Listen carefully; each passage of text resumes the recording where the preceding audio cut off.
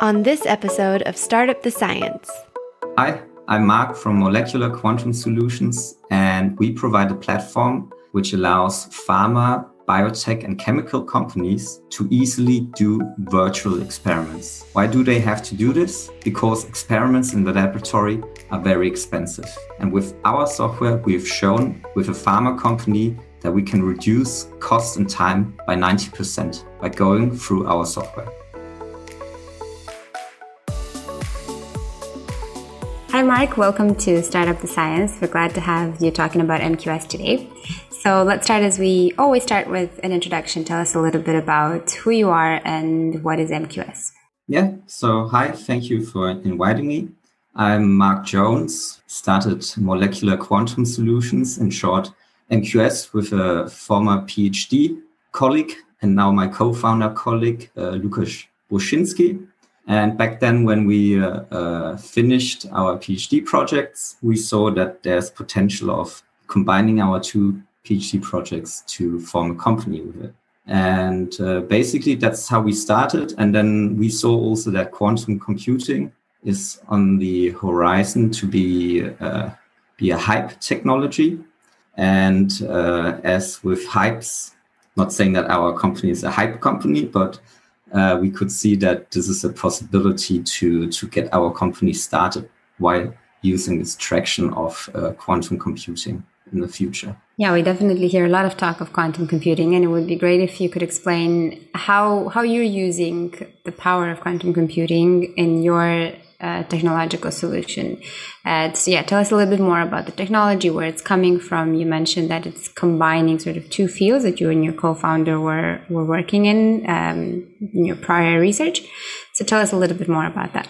So by education, I'm a chemical engineer, and Lukasz is a chemical engineer, but he has also done in his bachelor and master thesis studies a lot, or with his education does a lot with quantum chemistry. And another term which is important to understand, comes from my background, is called process systems engineering. So it looks at, let's take a chemical plant like a pharma process, which develops a new pharma product. You usually have crystallizers in this manufacturing process, and you have different chemicals. You try to react with each other, and then you want to separate the product from this kind of soup you have produced. And for this, you need, or in general, you need property prediction of chemicals. You need to model those unit operations. And for these kind of models, you need those property predictions. And then in the end, you need to make an economic analysis and see if you really get the yield and if your process is sustainable. And this is what we call process systems engineering. So it's a very multi-layer modeling exercise, and that's what chemical engineers do. Now, with Lukasz's work and what we focus on in the company is to, as our, let's say, market entry product, is to simulate the solubility of a compound, let's say aspirin or ibuprofen as a model or as a role, or how you say, as an example compound. You wish to know how much of this compound solves in a mixture of different solvents. And this you can calculate with specific quantum chemistry models.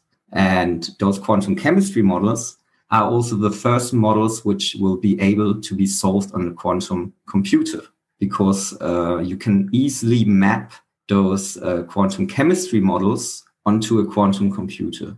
And this is the area we work in. So it's chemical engineering, quantum chemistry, and developing algorithms on different kind of computational devices to solve such kind of complex problems.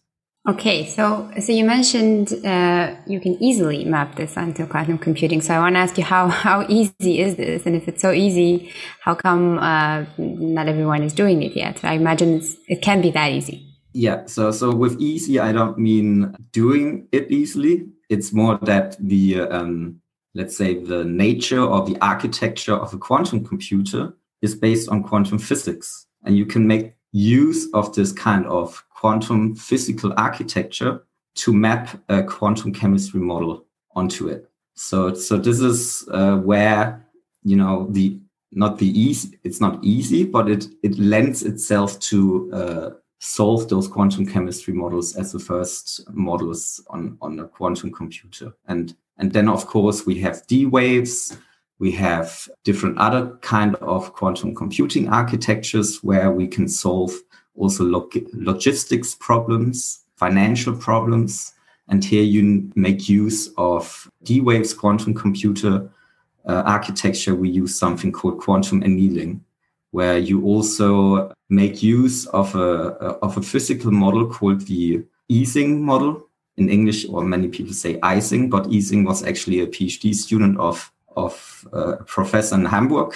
So it's, when you want to pronounce it correctly, it's called Ising model. And here you make use of this kind of mathematical model, which lends itself from not going now into detail, but it makes use of a kind of grid model, which makes also it possible to map financial problems, for example, on this kind of model, to optimize, for example, a portfolio, if you speak about portfolio optimization. Well, that would be handy. It's a very multidisciplinary approach there. So taking a step back, if I quote from your website directly, what MQS does is provides computational tools so that research and development efforts can be done faster, can be accelerated, and that can be applied in biotech, in the chemical industry, in the pharma industry. So what I understand from this is that by using your tools, companies or researchers can be more efficient, can save time, first of all. I imagine they can also save resources and money, ultimately. So what kind of applications can we envision? Who would be your customers? What companies would come to you and say, these tools are going to improve our lives? Speaking of the pharma industry now, they have to do a lot of experiments in the laboratory. So this solubility property I've been speaking about before, this takes quite some time to get the needed data from the laboratory. For example, we did a use case study with a pharma company where they wanted to see how well the solubility of their kind of lead pharma candidate is. So they've found a promising molecule, and now they want to go to the next experimental stage with it by testing the pharma compound in a mouse. And here you need to generate a mixture with the pharma compound solved in this mixture. And then you can go and test it on the mouse. And here they needed around 3 weeks to figure out, okay, this kind of mixture is the best to solve the pharma compound in. And with our software, we could reduce this time to figure out this mixture by 2 days. And they used or had 3 weeks in the lab to figure this out. So this relates to a 90% reduction in time and conclusively also in cost. So they can get to the mouse a little bit faster in 2 days. You can get to the mouse a little bit faster. And also what they then discovered is that the mouse had an allergic reaction. So they had to go back to the laboratory again and to test again. So we hope that with our software, we can also reduce those cycles of going back to the laboratory, but also prevent doing unnecessary animal experiments in the future. Okay, well, we can definitely get on board that. I think everyone would agree that unnecessary animal experiments is a good cause. So you mentioned time reduction, obviously cost reduction. There are also other companies and other startups promising similar effects, let's say, whether it's through quantum computing, but sometimes that might not necessarily need to be the case, but it can be other computational tools, other software that they believe that researchers could benefit from. Can you tell us a little bit what are the benefits of your technology and why do you think they're superior to other alternatives on the market? We get that question, of course, a lot. Speaking of such kind of complex problems, it's hard to pin down what exactly our value proposition is because it's so broad. It's hard to also state one. So I'll try it first with just trying to explain what our problems were when we were students. So usually those software tools we've been using as students learning with, they were very old. They were like kind of legacy software applications, how you call them, which only run on your laptop. It's not very easy to use them. And when you speak about quantum chemistry models, those are also packages which have been developed from the, let's say 70s on. And they're usually programmed in Fortran, so very old programming languages, but also very efficient ones. And we are trying to make use of those different quantum chemistry packages and to wrap them in a new way, how software is used nowadays. So as we know, we're speaking on Zoom. So Zoom is a classical, cloud-based software which connects us all through a server to speak with each other. And the same we envision with our software, that people can use those quantum chemistry models in a cloud platform. Those quantum chemistry models need to be solved on multi-core systems. So if I have a large molecule and I want to solve this molecule on my laptop, I need to wait maybe 2 weeks to have the results being generated when I use like those 4 or 10 cores on my laptop. So what I can do with our software, since it's running on the cloud, I can make use of the multi-core systems in the cloud, let's say 16 cores, 32 cores, and those results will be way faster generated. So that's one advantage with our software. We make use of the old packages, which are freely licensed, but put them into the cloud so that people can use it. Then with the quantum chemistry models we apply, I've been speaking about solubility. We have actually improved those algorithms. So we have compared and made benchmark studies with the biggest competitors, the market leaders in the field. And we have seen that our algorithm already performs better than their algorithms. So that's also one thing we can be proud of, that we have already found a way to tailor those algorithms to get better results than our competitors. What we also provide with our predictions is the so-called confidence bounds on those predictions. So you can get the uncertainty to a prediction so that somebody who sees the results sees, okay, this prediction has this kind of confidence or uncertainty, and we can use this for a risk assessment, which molecules we should test in the laboratory and which ones we can exclude and do a better risk assessment. And our competitors don't have any uncertainty analysis included in their software. These are good clarifications. And I like the idea that you're not saying we're bypassing all the lab tests, right? You're just saying by providing these confidence intervals, you're also guiding people to maybe that you should still go back to the lab for some of these tests, but for some of them, we're quite certain that this is what you're going to get if you do go to the lab. So I think that's a good mix. And you mentioned at the beginning of your answer that these were problems you were confronted with as students yourselves, right? When you were probably testing things in the lab and you were using other software solutions. So can you tell us a bit about how you mentioned in the beginning how the company started and what you guys were working on, but tell us a bit about the history of the company. Were you still students when you started this, or had you already graduated for a while? And how big is your company now? Who else is in the team? So the idea to start the company came in during the last project conference of our EU Horizon funded, let's say, PhD project, which included 15 other PhDs, or with us 15 PhDs from different universities, from Imperial College London, from RWTH Aachen, from the University of Lyon, and the Technical University of Denmark. And here, Lukas and me, just during the coffee break, I went up to Lukas and said, hey, shouldn't we try to start a startup? And Lukas basically just said yes. And I had also the idea during the coffee break, then how should we call it? And then we came just up with molecular quantum solutions. So pretty straightforward. So not too much of a great story here. What we then basically said is we need to get as fast as possible out of the university. We were in the final phase of our PhDs. So I was just writing my PhD thesis up. Lukas was writing his PhD thesis up. So not a lot of work actually on this, on MQS.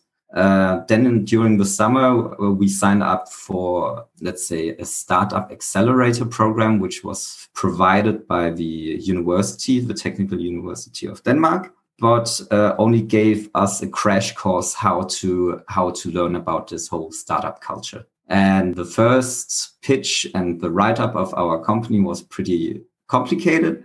Our pitch training mentor said, this needs to be easier, guys. Otherwise, nobody will understand it.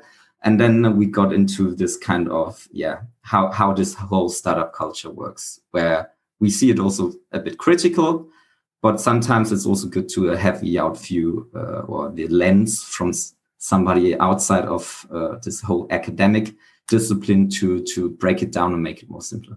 And then with this kind of training, we got funding from the Innovation Fund Denmark, which allowed us for 1 year to fully concentrate on the company. This 1 year program has ended this year in March, and we have also got an extension in this funding due to Corona. And now we are basically bootstrapping a bit, but we've grown also to around, let's say 14 people, which include software developers, scientific developers. We had some business developers also on board. We've seen we can also do business development ourselves. With such kind of a software, it needs to, what I've decided also by reading books, is that this kind of project needs to grow organically. So our goal is not to have investors too early on board, but to first establish the foundations of a company in a good way. And it looks pretty good. We signed a contract with a university to help them with the digitalization of their laboratories. We're giving quantum computing workshops. We are hopefully launching our product in September. And this is somehow what we also envision as a software as a service company, to have all those kind of revenue streams coming in. Well, that's very fast development. So congratulations, you've already done a lot so far. We hope you're enjoying this episode so far. Before we get to the rest of it, though, we'd like to take a moment to tell you about one of our ADMACOM sponsors.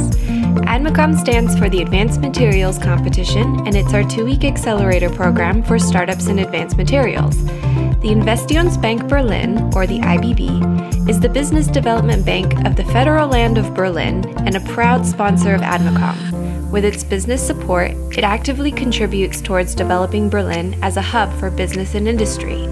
Whether you're a large company, SME, startup, or even a university or research institution, the IBB hosts a variety of programs and initiatives that support you. All you need to do is to be located here in Berlin. Learn more about the IBB and their services by visiting their website at www.ibb.de.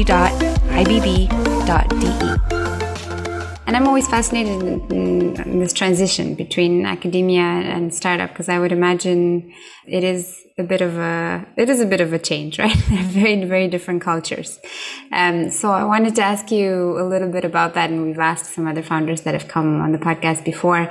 You mentioned in some ways maybe you're a bit critical of the whole startup culture, whatever that means, because every startup probably has a different culture. But I think being based in Berlin, we maybe have a feeling for what you're talking about from going to the startup events.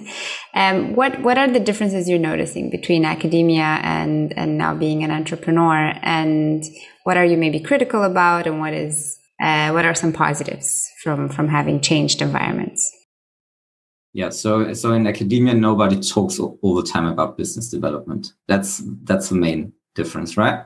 But if you want to build up a sustainable product, if you want to build up a sustainable business, then I think this whole kind of business first approach is very important. And we listen to our mentors, and we really try to, every time we make a new development in the product, we go out again immediately to customers we've spoken before, but also new customers, and get that feedback. So it's very business oriented in product development, but we also tell ourselves we shouldn't only run after what every customer wants, right? So we know this kind of domain very well. We've studied it. We know what academia wants. We know, we've seen in a lot of conferences which we've participated in, what also industry wants. And we can see already ahead how things are developing. So having a PhD in this domain is very valuable, I think.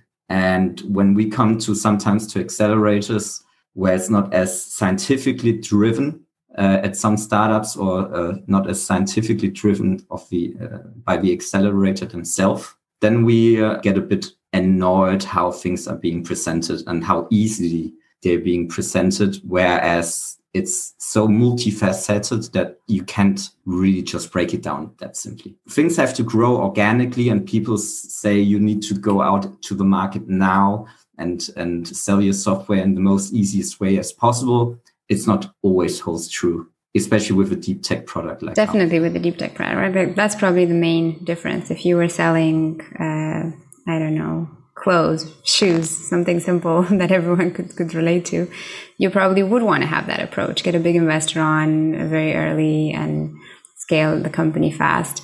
But we see that in deep tech and in chemistry-based startups, especially, that they need to grow organically, as you're saying, for a while before getting an investor on board. And then that investor has to be quite strategic, ideally maybe also have a PhD in chemistry if possible, to fully understand what is going on there. So you mentioned your team is already quite big. You've made quite a lot of progress in a fast amount of time. What are your next steps and what are your wishes for the next few years? So the next steps are definitely trying to get our first beta releases out of application programming interface of ours. Then we also want to sell our algorithms as compiled packages, so that we can more easily serve them to companies which don't have this whole cloud infrastructure set up yet.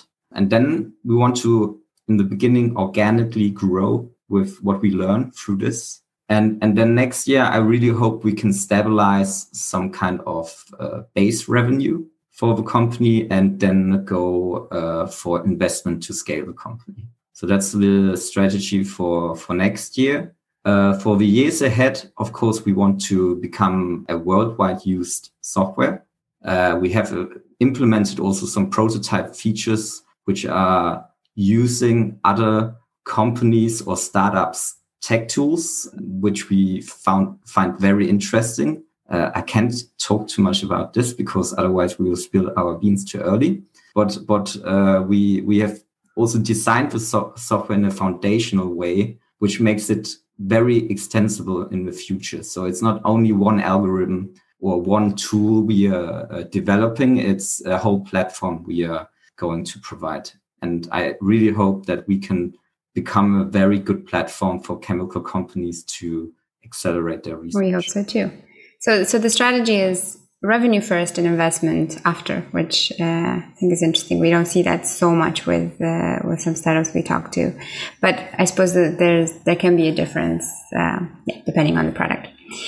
And we already have a revenue. So, perfect. Yeah. First steps already made. So this is the plan. If you were to think even outside the plan and make one big wish for your company, maybe even something unrealistic that won't happen in the next year, but if miracles could happen, what would that wish be? Biggest wish is that we can produce a new product with our own software.